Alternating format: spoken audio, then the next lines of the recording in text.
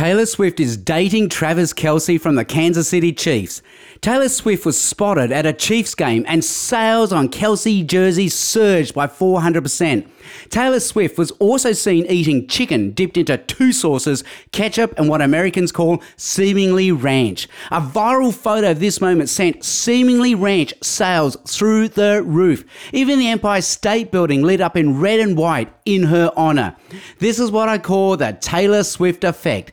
Anything linked to Taylor Swift surges in value. In the same way, in Jesus, Christians enjoy the Jesus effect, where we also surge in value. In Jesus, we're a child of God. Jesus dies for us. We're his treasure.